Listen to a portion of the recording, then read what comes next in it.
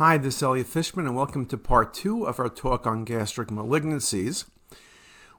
We left off last time, we were speaking about what the potential differential diagnosis would be for gastric adenocarcinoma.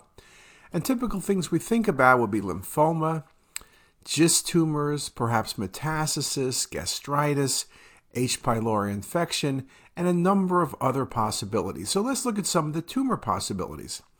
Gastric lymphoma. The most frequent GI site of malignant lymphoma is indeed the stomach. It's still, however, a small percent, under 5% of gastric malignancies. Most are non-Hodgkin's lymphoma. Primary gastric Hodgkin's disease is extremely rare. There are many risk factors for primary GI lymphoma, including celiac disease, HIV, ulcerative colitis, Crohn's, immunosuppression are all possibilities. Patients with celiac disease have a 200-fold increased risk of developing intestinal lymphoma. Although it's not quite the same numbers for gastric cancer, there of course is an increased risk. When we think about gastric lymphoma, there are CT patterns from a polypoid mass to diffuse infiltration to ulcerative lesions to mucosal nodularity. Now it's interesting, in the old days we used to separate gastric adenocarcinoma from lymphoma by saying that if a mass was over 5 cm, it was lymphoma. But now with CT, we pick up things much earlier, and the overlap, particularly early, between lymphoma and gastric adenocarcinoma is high. We talk about lymphoma typically being more diffuse. We talk about lymphoma typically having a greater amount of nodes, particularly nodes below the level of the renal hilum.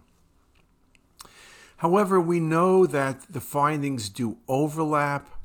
If you have an infiltrating tumor in the stomach that goes into duodenum, it's more likely lymphoma. I mentioned larger nodes can be seen with lymphoma, but I showed you some cases before that showed very large nodes in gastric cancer.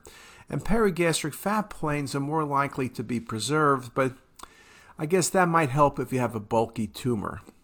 Now, malt lymphoma, or mucosa-associated lymphoid tissue, is a low-grade lymphoma, commonly associated with H. pylori infection, very much like adenocarcinoma.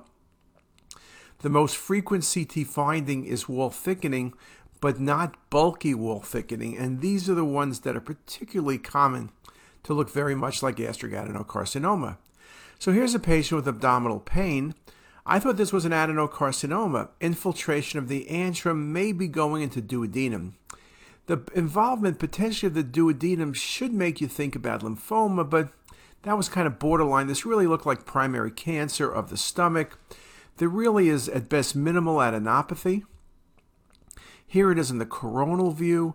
Again, very much looks like the adenocarcinomas I showed you before. There's the infiltration, but this was lymphoma. Here it is on the cinematic. A great example of showing you why adenocarcinoma and lymphoma can look very similar. In this case, you would know it's a neoplasm, but only an endoscopy could you make the right diagnosis. And here's a few good looks with cinematic rendering showing you the infiltration. Again, one of the things we're looking at with cinematic rendering is tissue mapping. You can see very nicely here the differential between mucosa and submucosa showing you tumor extent.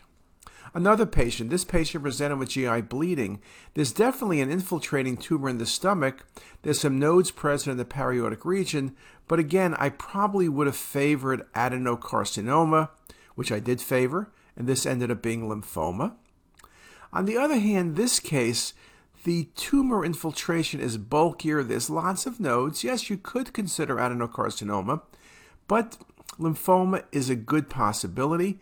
We think about ulcers as being something with adenocarcinoma, but you can see ulcerations with lymphoma as well as with GIST tumors.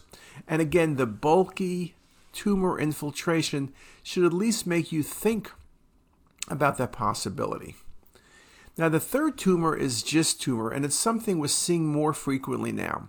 We're seeing more GIST tumors of the small bowel, more GIST tumors of the stomach. 2/3 of GIST tumors arise in the stomach.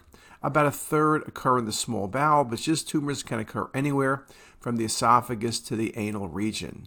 They arise from a common precursor cell, display spindle cell type characteristics. They're CD117 protein positive, CD34 protein positive, NS100 and Desmond positive, though that's less frequent. They make up about 2.5% of gastric tumors. Between 10 and 30% are malignant. Malignancy typically increases with size. Over 5 cm, they're typically always considered malignant. But I have to admit, when the pathologist reads the report, when they're smaller lesions, they say it's a GIST tumor.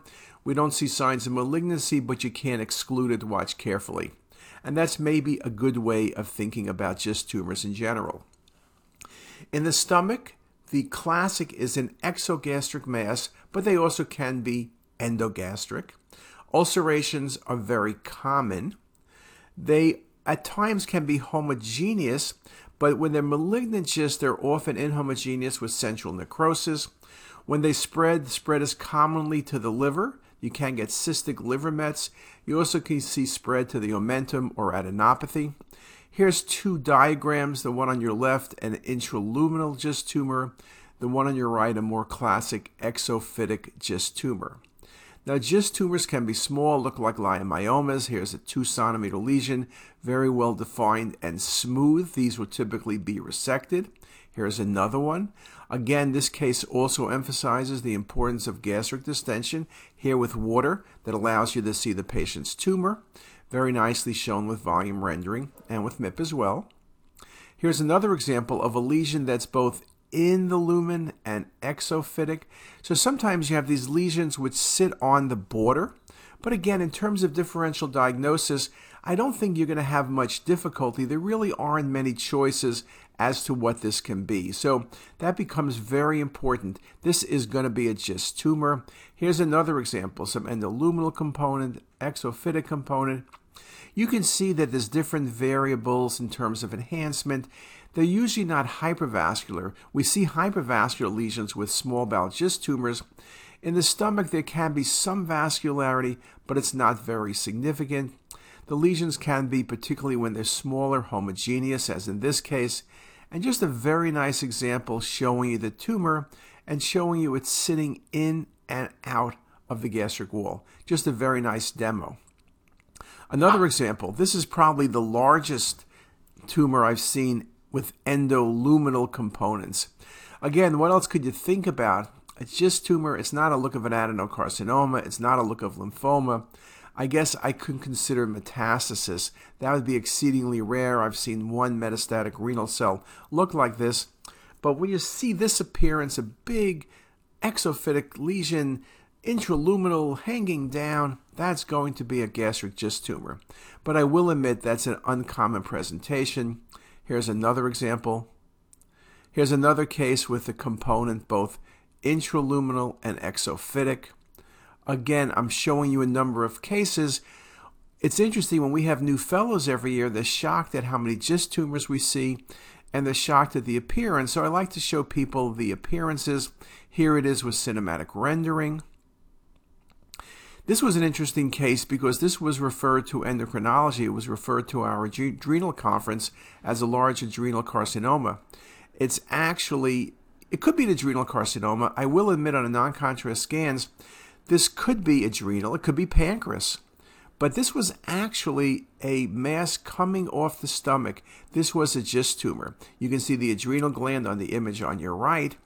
But it makes the point how tricky GIST tumors can be, because it almost looks sometimes like they're simply touching the stomach rather than arising from the stomach. And it's really only after you've seen a bunch of these do you really get a good feel of that. So it's really nicely shown here. Again, the various components of the patient's tumor. You can see it really nicely here. You can see it here when we look at the cinematic, the large textural changes, the large component of the tumor. You can see it very nicely, the appearance. Here you can see it's nicely exophytic. Here's another example. This is a large mass coming off the stomach. Again, it's an exophytic tumor. There isn't much in terms of differential diagnosis. At times, the coronals and sagittals can be very helpful to you in really looking at these tumors. Here's another example, large exophytic component, but in this case, you can see there's direct invasion of the spleen. There's also an ulceration, there's some bleeding in it. It makes a good point to look at the exophytic nature of these tumors and look for adjacent organ involvement. Here's another one: subtle splenic involvement, large exophytic component, mottled enhancement, areas of necrosis, some areas of calcification. Gastric GIST tumors can calcify. I'm going to show you in a moment a few examples with very dense calcification. That's not written up very much, but it's something to be aware of. Here's another one as a patient presenting as a GI bleed. You can see some of the enhancement within the lesion, large exophytic component, tumor necrosis, bulky tumor, not very tricky. But again, coronal views very nicely show you how the lesion sits against the stomach. These patients are treated with Gleevec and do fairly well. They then will get surgery. This case shows the tumor to be fairly vascular with areas of central necrosis. Here it is going from MIP to volume rendering. I mentioned before these tumors can become ulcerating. Here is a large necrotic GIST tumor, almost simulates an abscess. Most of the GIST tumors I see are homogeneous, but these areas of necrosis are not uncommon, and it's something to be aware of when you think about the various appearances of GIST tumors. Just very, very nicely shown in this example. Here's just some 3D reconstructions, and here's some cinematic renderings. And I really like showing you the cinematic because you really get a better feel in this case that it's truly coming off the patient's stomach. Now, I mentioned GIST tumors can calcify. Here's an exophytic lesion which is almost totally calcified. In fact, at first glance, you might think it's outside of the stomach, but it's really in the gastric wall, showing you a beautiful example of a calcified GIST tumor. A few more images of that. And here's another case. This lesion was initially thought to be a pancreatic mass, maybe a neuroendocrine tumor. At times, the way the tumors sit off the stomach, they can really simulate tail of pancreas tumors. This case was having calcification. You could see the interface to stomach well here. And again, this case really does make the point that at times it is tricky separating a gastric GIST tumor from a pancreatic tail lesion. So it can be very tricky. It's something to be aware of, and just a very, very nice example. I mentioned before when GIST tumors spread, they commonly go to stomach. Here's a good example, or from stomach to liver. Here's a good example of local spread, right? You can see the spread on the omentum.